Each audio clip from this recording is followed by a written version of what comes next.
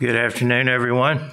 In the late 1980s and early 90s, leaders in a Church of God fellowship called the Worldwide Church of God, over a period of time, cast off one biblical doctrine after another, exchanging them for shop-worn falsehoods borrowed from apostate Christianity. As part of that process, a booklet was published entitled God Is. The booklet was a rehashing and pseudo-intellectual language of the doctrine of the Trinity that came out of pagan philosophical speculation about God's nature. The ponderous tome was a mishmash of confusion, of misleading statements, ignoring many scriptures touching on the subject of God's nature and flatly contradicting others. Hence, it did not mesh with Scripture, and it certainly did not enlighten anyone's understanding.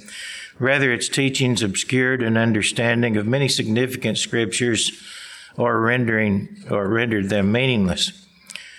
The attempt to explain God's nature by the Trinity doctrine is not only not the simplest way to account for all the facts available, but is admittedly unintelligible even to its proponents. What excuse is given for promoting a doctrine full of logical fallacies and contradictions? The excuse is, as stated in another Worldwide Church of God publication at the time, quote, the true God exists in a way that is beyond our finite understanding, end quote. In other words, we really don't know much about God, and we don't think it's possible to know much about God, but you need to accept our nonsensical assertions about God's nature because we say so. And that is pretty much the idea that has been promulgated regarding the Trinity doctrine by those who have propagated it. The question is it true that you can't know much about God? Is God's nature so shrouded in confusion and mystery that we can't have a fair understanding of His nature and of His person? What can we know about God, and how can we know it?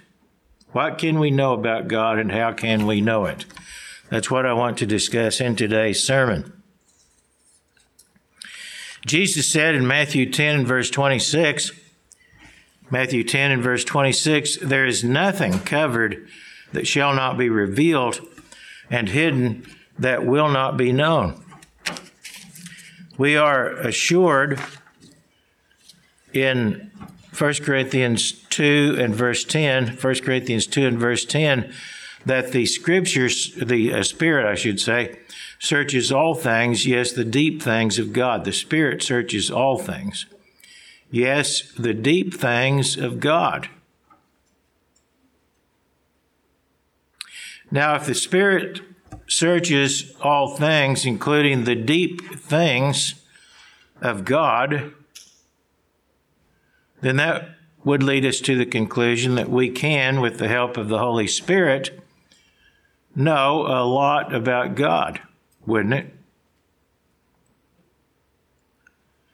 Jesus Christ said He could reveal the Father, that is God, to our understanding.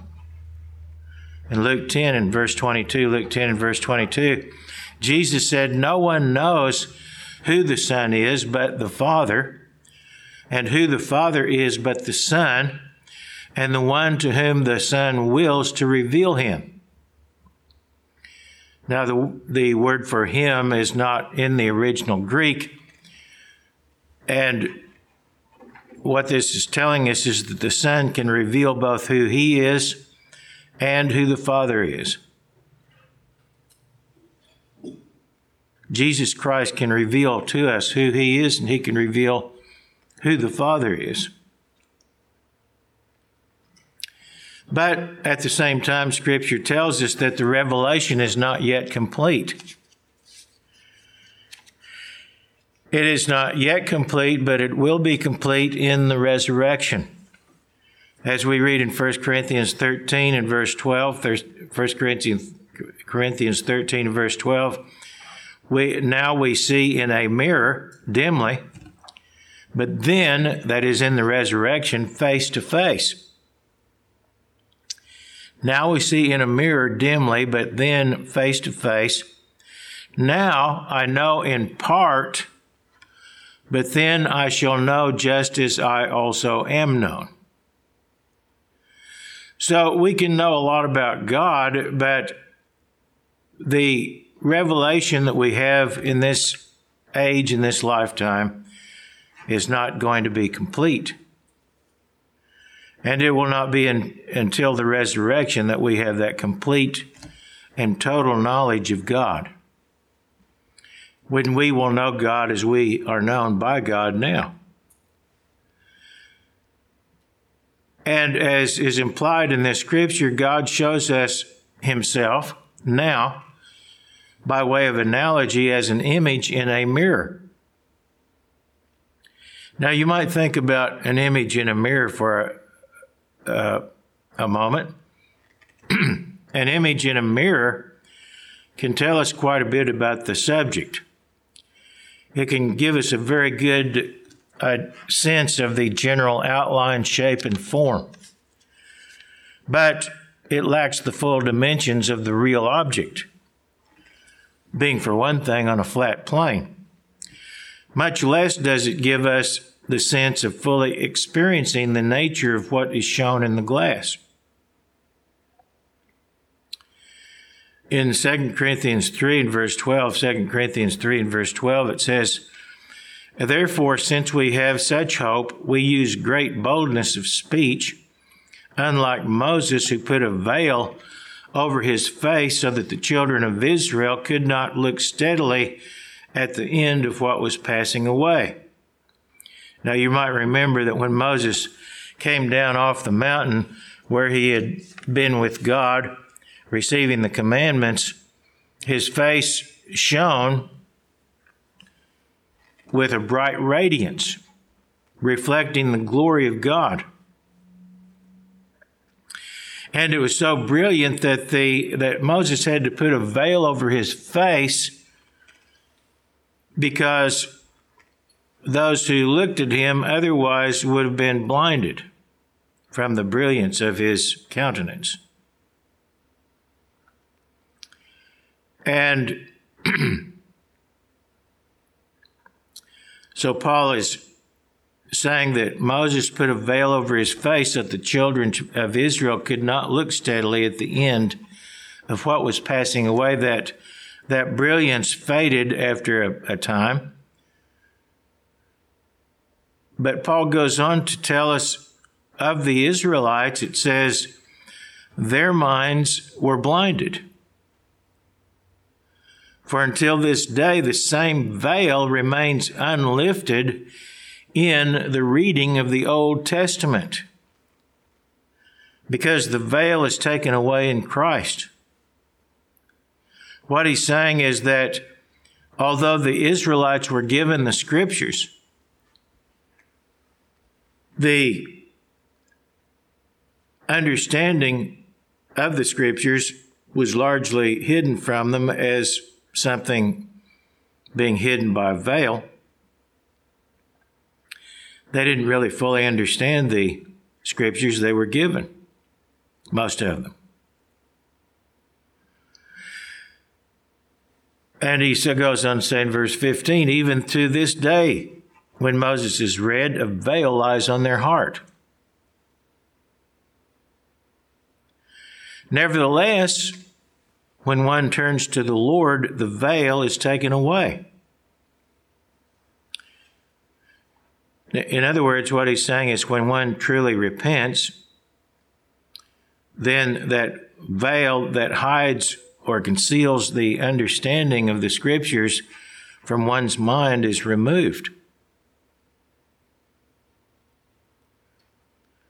It goes on to say in verse 17, now the Lord is the Spirit, and where the Spirit of the Lord is, there is liberty.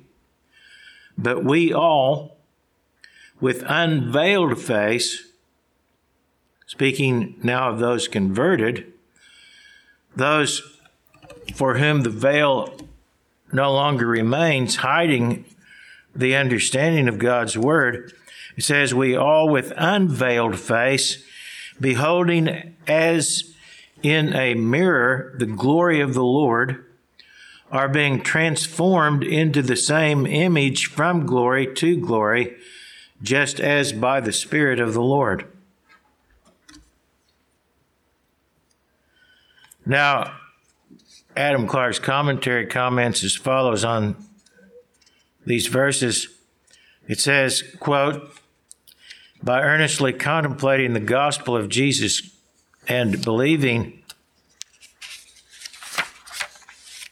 on him who is its author, the soul becomes illuminated with his divine splendor. For this sacred mirror reflects back on the believing soul the image of him whose perfections it exhibits. And thus we see the glorious form after which our minds are to be fashioned, and by believing and receiving the influence of his Spirit,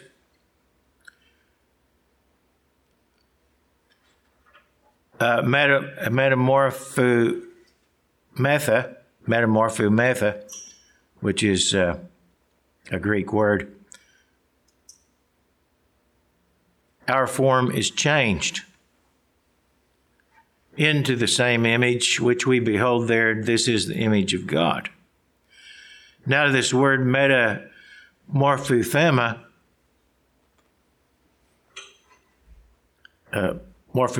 excuse me, I should say, metamorphometha, is the word from which we get the English words metamorphose or metamorphosis, which means to change.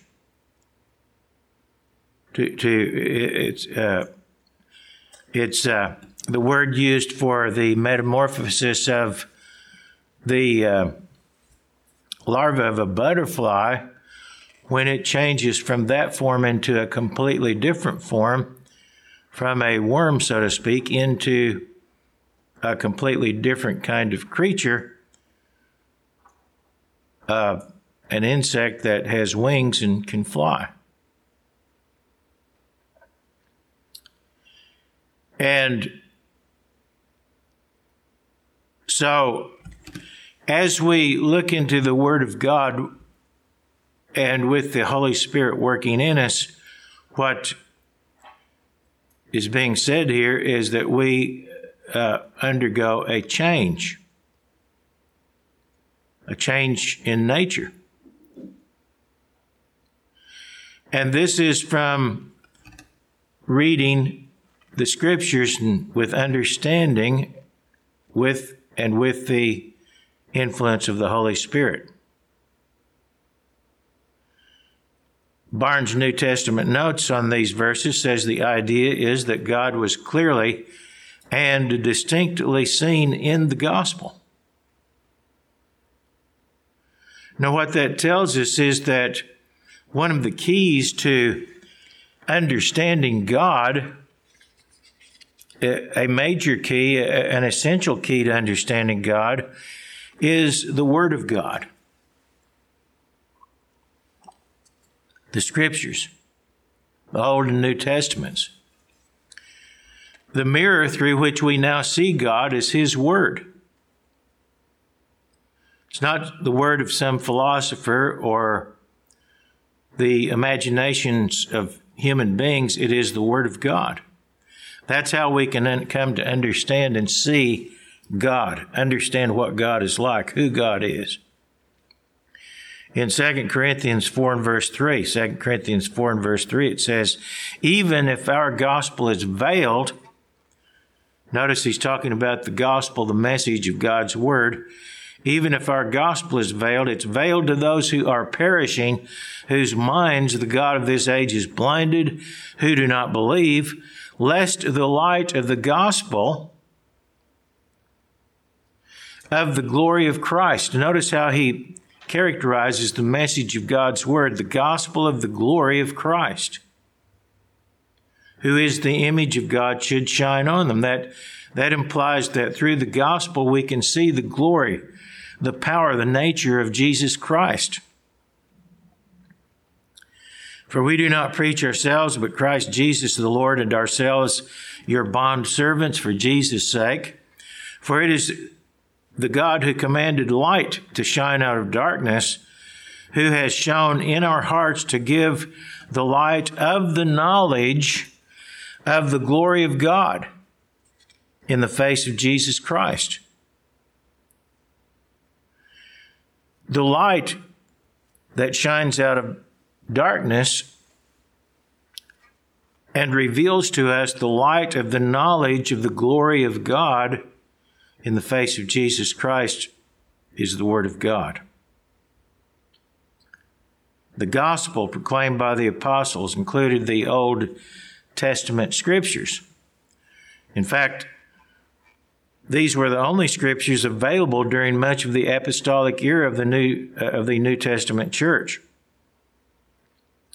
Of course, the scriptures of the New Testament, as they were made available over the decades of the first century, increased the understanding of God and of His purpose and how He is working it out. So we have the benefit not only of the Old Testament scriptures, but also the New Testament scriptures as well, to help us understand God and His nature, to come to know God, to know about God. Not only to know about God, but to know Him. The Old Testament, or the Old Covenant, which included in its expanded form the books of the Old Testament, was given to reveal in a comprehensible way the glory of God and of His purpose for mankind. But a veil of carnality and rebellion hid from most of the physical Israelites the deeper understanding of God's nature and purpose. Now, some individuals, as I mentioned earlier, did comprehend, but the nation taken as a whole did not really comprehend the knowledge that might otherwise have been available to them in the Scriptures or from the Scriptures. But as we read, the veil is taken away in Christ. And as we read in verse 18 of 2 Corinthians 3, we with unveiled face, beholding as in a mirror, the mirror being the Word of God, the Bible, beholding as in a mirror the glory of the Lord, are being transformed into the same image from glory to glory, just as by the Spirit of the Lord. God reveals to us what He's like. And with God's Spirit working with us, we are to be metamorphosed or changed from what we were before into the likeness of God from a spiritual standpoint. Also, those same scriptures reveal the purpose for which we were made, which is to undergo that metamorphosis or that transformation. We read in 1 Corinthians chapter 2, beginning with verse 9, His purpose is revealed in the Scriptures. It says, the things which God has prepared for those who love Him, God has revealed to us through His Spirit. That's in 1 Corinthians 2, verses 9 and 10. The things which God has prepared for those who love Him, God has revealed to us through His Spirit. And as we see in conjunction with His Word. And the purpose for which we were created ties in directly with what Scripture reveals to us about God's glory, about His nature. Because as we just read, we are being transformed into the same image. If we are yielding to God and if we are being led by His Spirit, we're being changed. We're growing, developing spiritually into someone different from what we were before and what we are by nature. What God has revealed is that his purpose is to make us like him. And what he is like is revealed to us in the Bible as of an image in a mirror with the same clarity and comprehension. But to see what God is like in a mirror is not to fully experience what God is like. And the full revelation awaits our resurrection, as I mentioned earlier. In 1 John 3 and verse 2, 1 John 3 and verse 2, it says, when he is revealed, meaning at the second coming of Jesus Christ, when he is revealed, we shall be like him, for we shall see him as he is. When Christ is revealed and the saints are resurrected into the likeness of fully into the likeness of Christ, we will see him then as he is. We will have that full revelation at that time. And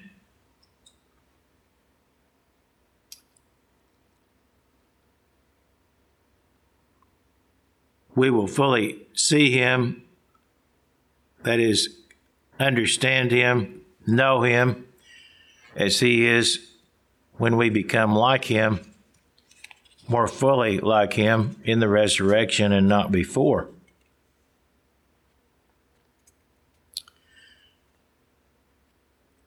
But what can we learn now about God's nature from looking in the mirror of his image, which is his word?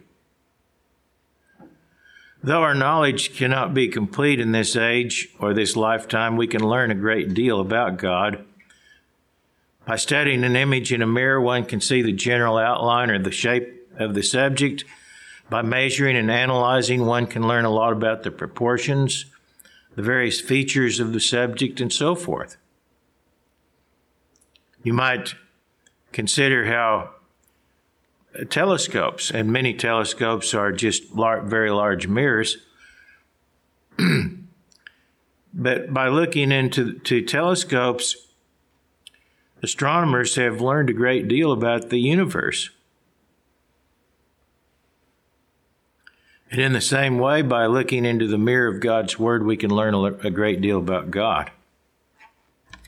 Now, it's been stated that we should not confuse God's nature with the created order.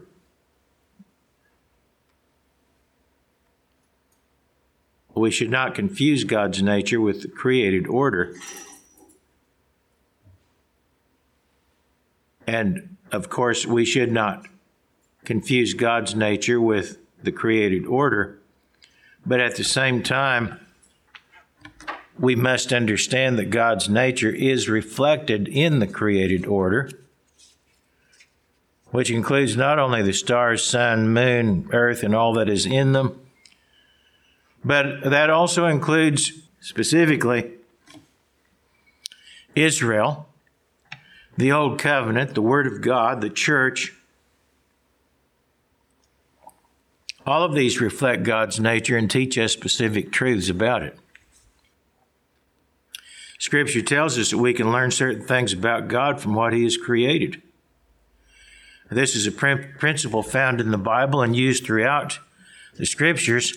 Paul wrote in Romans 1, beginning with verse 19, Romans 1, verse 19, what may be known of God is manifest in, or it could be translated among or to them, for God has shown it to them. For since the creation of the world, his invisible attributes are clearly seen, being understood by the things that are made, even his eternal power and Godhead.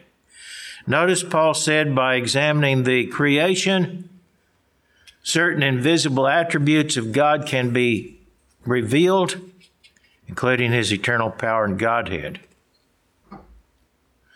Now, notice what this does not say. It does not say that our finite minds are incapable of understanding God's nature. In fact, just the opposite. It says that his invisible attributes are clearly seen, being understood by or through analogy with the things that are created. In Psalm 19, beginning with verse 1, Psalm 19, verse 1, the heavens declare the glory of God, and the firmament shows his handiwork. The firmament is basically the heavens as we gaze into the atmosphere and beyond.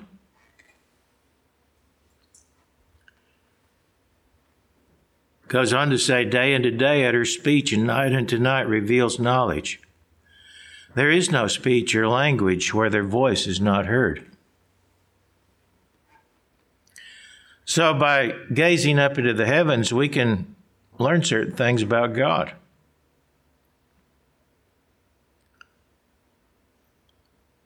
And actually, for those who have a mind to understand, the science of astronomy has revealed quite a bit about God and his glory.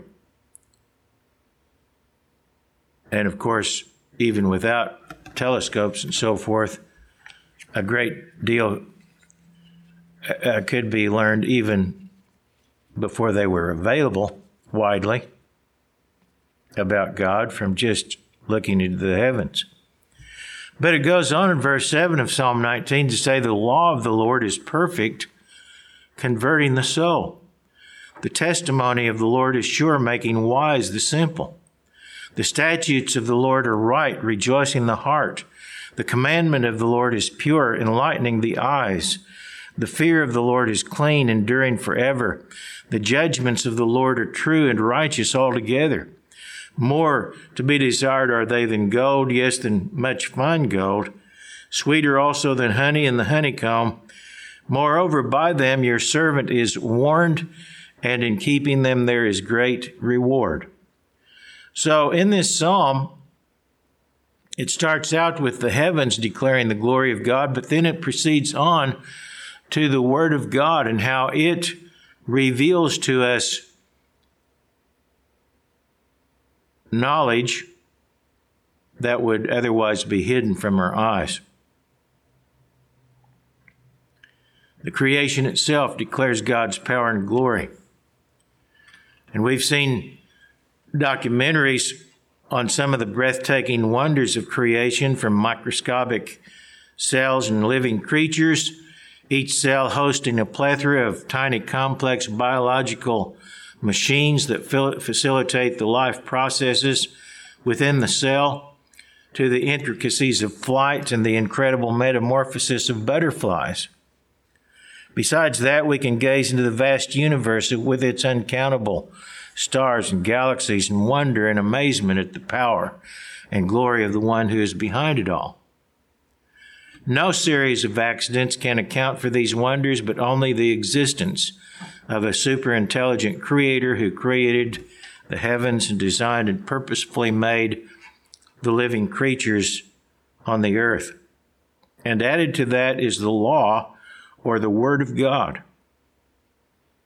And God's law reveals a great deal about his nature, about his righteousness, his mercy, and other attributes of his nature. In Jeremiah 9 and verse 23, it says, thus says the Lord, let not the wise man glory in his wisdom, let not the mighty man glory in his might, nor let the rich man glory in his riches, but let him who glories glory in this, that he understands and knows me. Let him who glories glory in this, that he understands and knows me. That I am the Lord, exercising loving kindness, judgment, and righteousness in the earth. For in these I delight, says the Lord. When Philip, one of Jesus' disciples, asked Jesus to show them the Father, Jesus said, quote, "He who has seen me has seen the Father," from John 14 and verse 9. He who has seen me has seen the Father. Now, Jesus was known to his disciples. They had lived with him virtually on a 24-hour-a-day basis for several years, or most of that time. John wrote in 1 John chapter 1, 1 John 1, beginning with verse 1, that which was from the beginning, which we have heard, which we have seen with our eyes, which we have looked upon, and our hands have handled. Concerning the word of life, the life was manifested, and we have seen and bear witness and declare to you that eternal life which was with the Father and was manifested to us.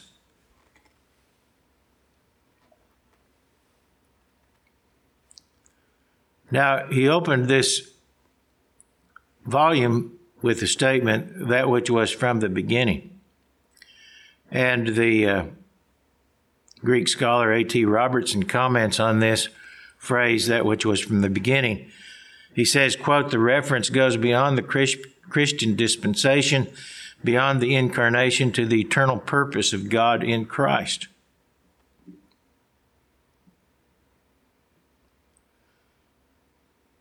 What they were seeing in Jesus Christ was the purpose of God for humanity being fulfilled in his person. The disciples had an intimate knowledge of Jesus Christ. And knowing Christ as they did enabled them to have insight into what the Father is like. And what that means is that the Father is not much different from Jesus Christ.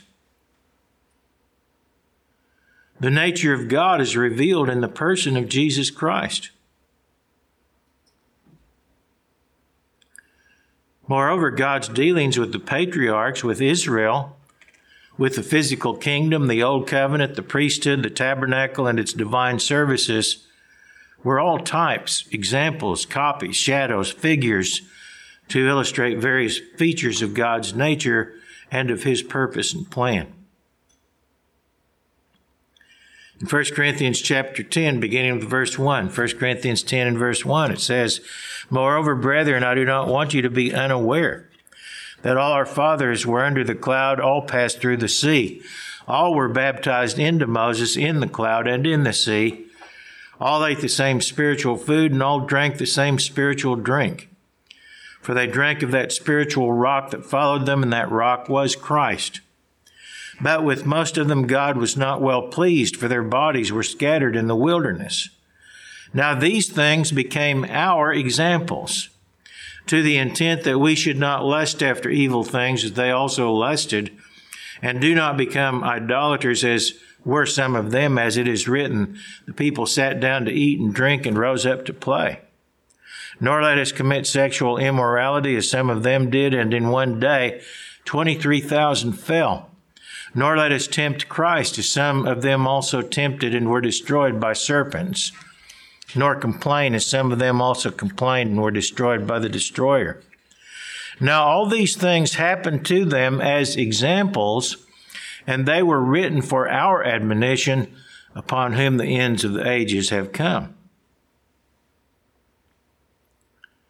So Israel's experiences in being brought out of Egypt and trekking through the wilderness have many lessons for us and can teach us a lot about God's nature. And one thing that is crystal clear is that God is serious about obedience to his laws. And another thing is also that God is merciful.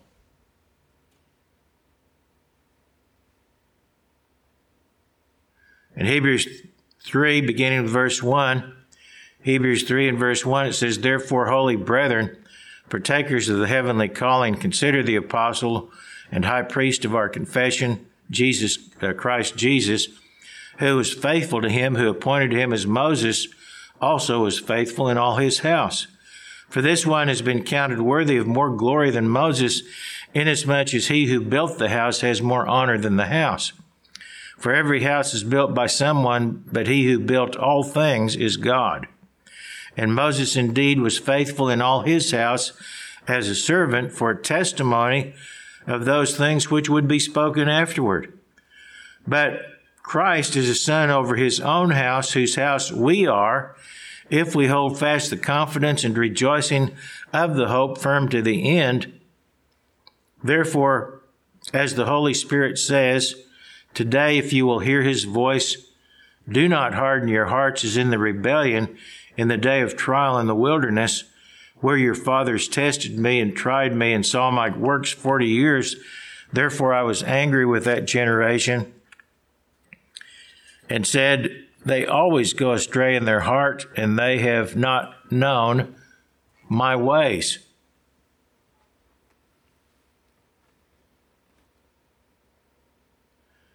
So we're told to avoid following the example of rebellion of the people of Israel who did not know God, who did not know his ways, even though God was manifested to them in certain respects.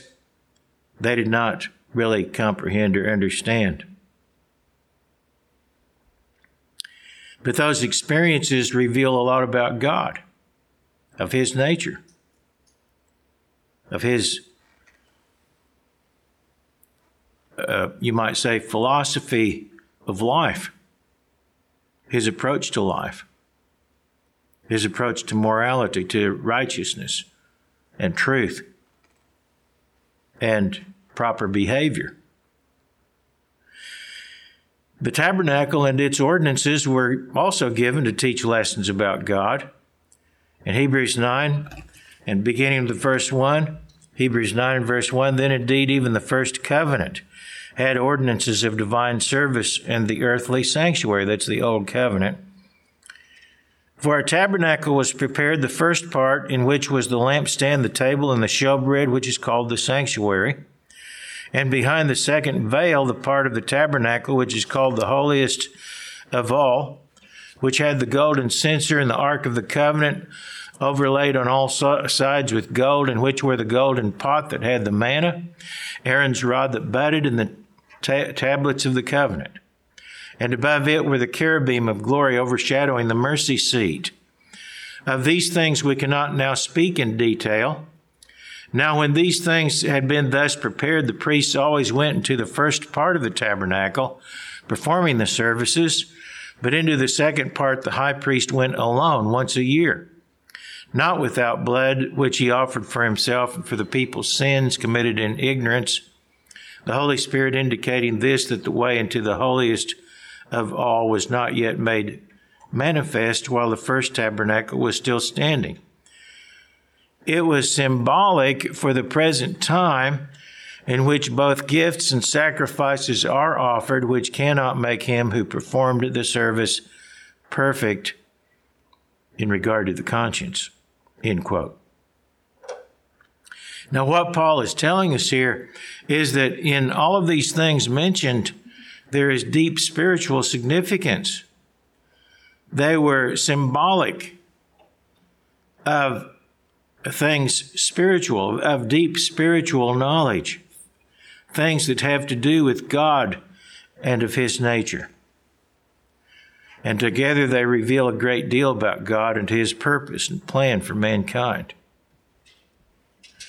By these physical parallels, types, or examples, we may gain much spiritual insight, including insight into God's nature. And with God's Word as a guide, we can learn much about the Creator from the created. Jesus Christ was human. And now Jesus Christ is a human resurrected from the dead. Jesus Christ is also God. By examining what the Scripture reveals about Jesus Christ, we learn about the nature of God.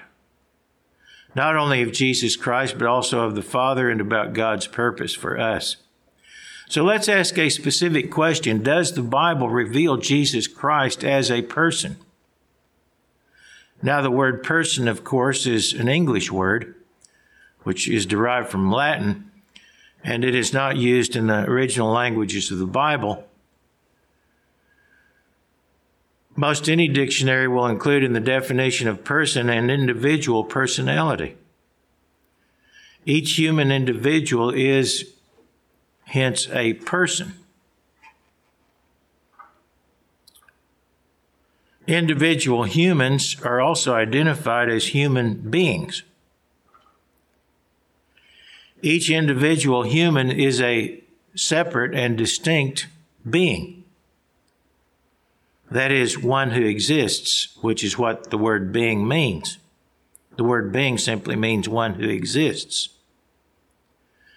Jesus Christ was and is a human being, albeit, of course, a human being changed now into eternal spirit.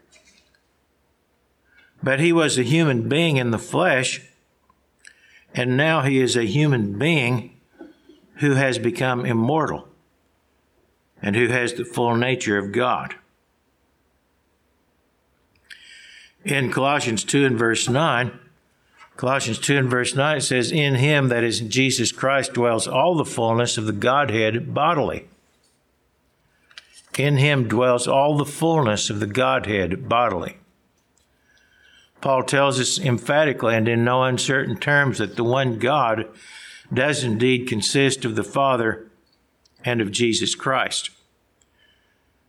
He wrote in 1 Corinthians chapter 8, beginning with verse 4, "We know that there is no other God except one." And then in verse 6 he said, of this one God, "To us one God the Father, of whom all things, and we for him, and one Lord Jesus Christ, through whom all things, and we by him." Here's the biblical definition of the one God. The one God consists currently of the Father and of Jesus Christ. Notice it does not add a third person. The one God, the Godhead, is currently made up of two personalities, two beings, God the Father and the Lord Jesus Christ. And that's what constitutes the Godhead. There's only one God or one Godhead, but within that Godhead currently are two separate persons, two separate beings, the Father and Jesus Christ. The Godhead is a compound unity, like a family. You can have one family, but more than one member of the family. And the one God is the same way. God is a family, and within that family called God is currently a Father and a Son. Now, Jesus, as a human being on the earth, had a will. Hence, he had a mind in harmony with the Father's and yet separate. Jesus said in Luke 22 and verse 42, he said to the Father, he said, "Not my will, but yours be done." Not my will, but yours be done. That implies two separate wills, and hence two separate beings. Jesus is rewarded with supreme exaltation because he humbled himself, obeying God to the point of dying on the cross. And we're told to follow his example. In Philippians 2, beginning with verse 5, Philippians 2 and verse 5, "Let this mind be in you, which was also in Christ Jesus, who being in the form of God, did not consider it robbery to be equal with God, but made himself of no reputation, being the form of a bondservant and coming in the likeness of men, and being found in appearance as a man, he humbled himself and became obedient to the point of death, even the death of the cross." Now we might notice here that God underwent a metamorphosis, you might say one in reverse, in the person of Jesus Christ, who was God, and he became a human being. As it says, in the likeness of man. And he became obedient to the point of death, even the death of the cross. Therefore, God also has highly exalted him, given him the name which is above every name, that at the name of Jesus Christ every knee should bow, of those in heaven and those on earth and those under the earth, and that every tongue should confess that Jesus Christ is Lord, to the glory of God the Father. Jesus said in John 8, beginning with verse 17, John 8, verse 17, it is written in your law that the testimony of two men is true. I am the one who bears witness of myself, and the Father who sent me bears witness of me. Now, implicit in this statement is that the Father and Jesus are two independent witnesses. Now, if they were the same being, which is alleged in the Trinity doctrine, if they were the same being, there would be only one witness. But Jesus said he and the Father are two, comparable to two men witnessing independently to establish the truth in a trial.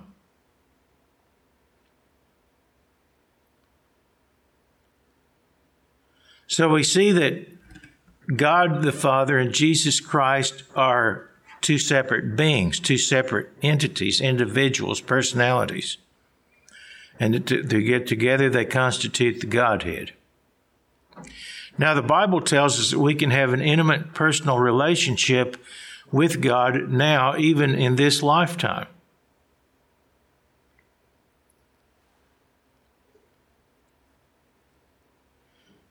We can have an intimate personal relationship with God now. As we read in 1 John 1 and verse 3, that which we have seen and heard, we declare to you that you also may have fellowship with us. And truly, our fellowship is with the Father and with his Son, Jesus Christ. The disciples of Jesus Christ had an intimate personal relationship with him. And John said we could share that same intimate relationship with the Father and with Jesus Christ. Now, how can we have that fellowship with God? How can we have that fellowship with God that we're told we can have? Well, we can have it by studying God's Word, the Bible. We can have it by also, in addition to that, imitating Jesus Christ. Learning about Jesus Christ and learning to imitate or follow his example, walk in his footsteps. And also by praying to God daily, communing with God on a daily basis. And on top of that, by having faith in God and obeying his commandments. And of course, all of this goes together. In 1 John 2 and verse 3, John said, now by this we know that we know him. How can you tell if you know God and have a relationship with him? It's not that difficult. It says, now by this we know that we know him if we keep his commandments. He who says, I know him, and does not keep his commandments is a liar, and the truth is not in him. But whoever keeps his word, truly the love of God is perfected in him. By this we know that we are in him. He who says he abides in him ought himself also to walk just as he walked. You can test yourself and your knowledge of God by examining yourself and asking yourself, am I living up to the standard of God's word? Am I keeping his commandments? Am I walking just as Christ walked? And to the extent that you are, then you know God. We can learn what God is like now, and we can share his nature in a limited way. And if we are doing that, we can later become fully like God in the sense of sharing his divine nature, just as we now have human nature. Peter wrote in 2 Peter 1 and verse 1,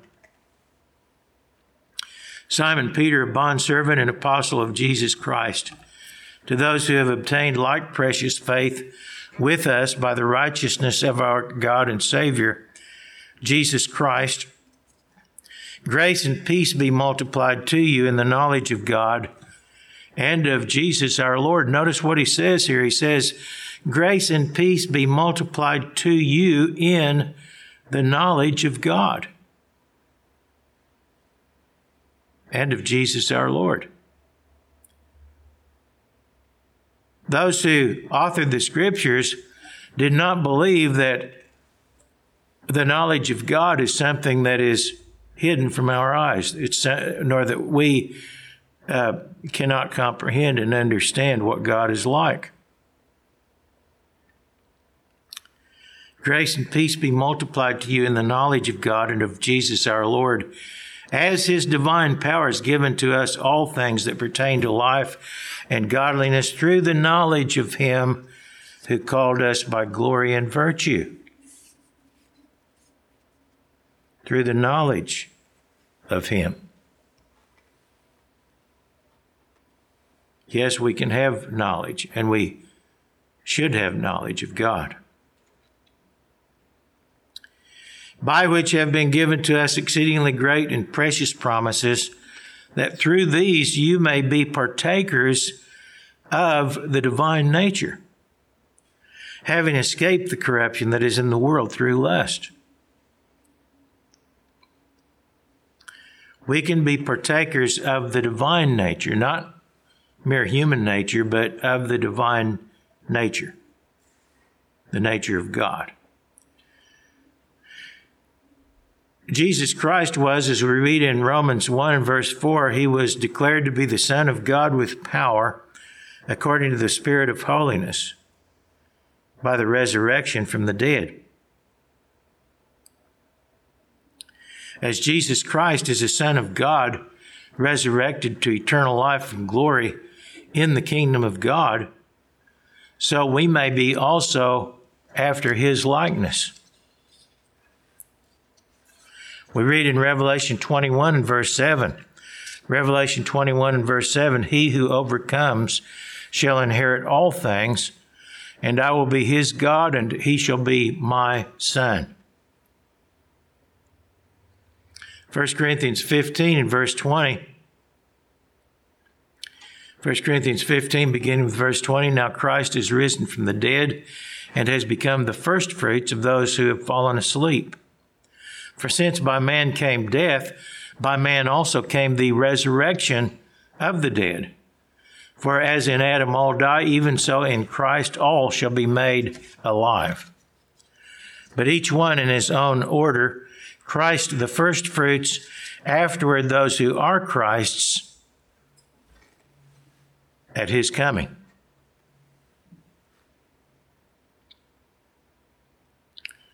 So those who are converted now in this age are to be resurrected from the dead at Christ's coming. And they will be resurrected as Christ was into the likeness of God, sharing the divine nature.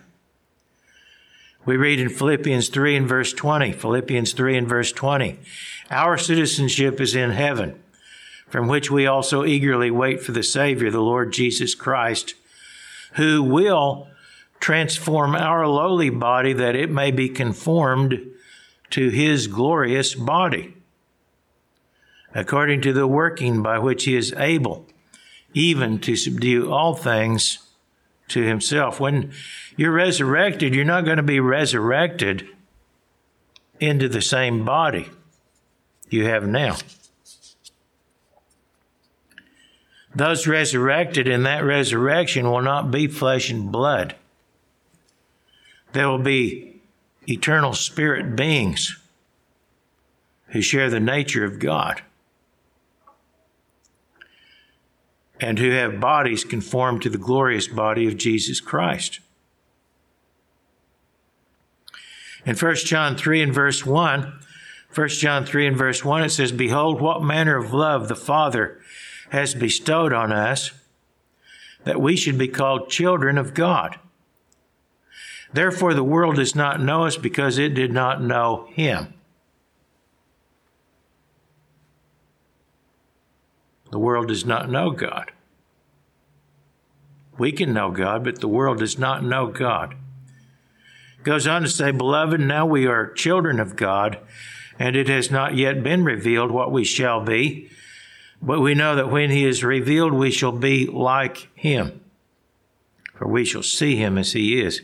What he's saying is that we don't have the full revelation yet because we haven't experienced yet what we will be fully.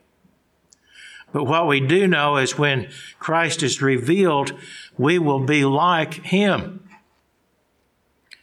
And we will then see him as he is. We will fully understand what God is like. And everyone who has this hope in him, John continues, purifies himself just as he is pure. End quote. God's Spirit, coupled with God's Word, gives us a window into the very mind of God.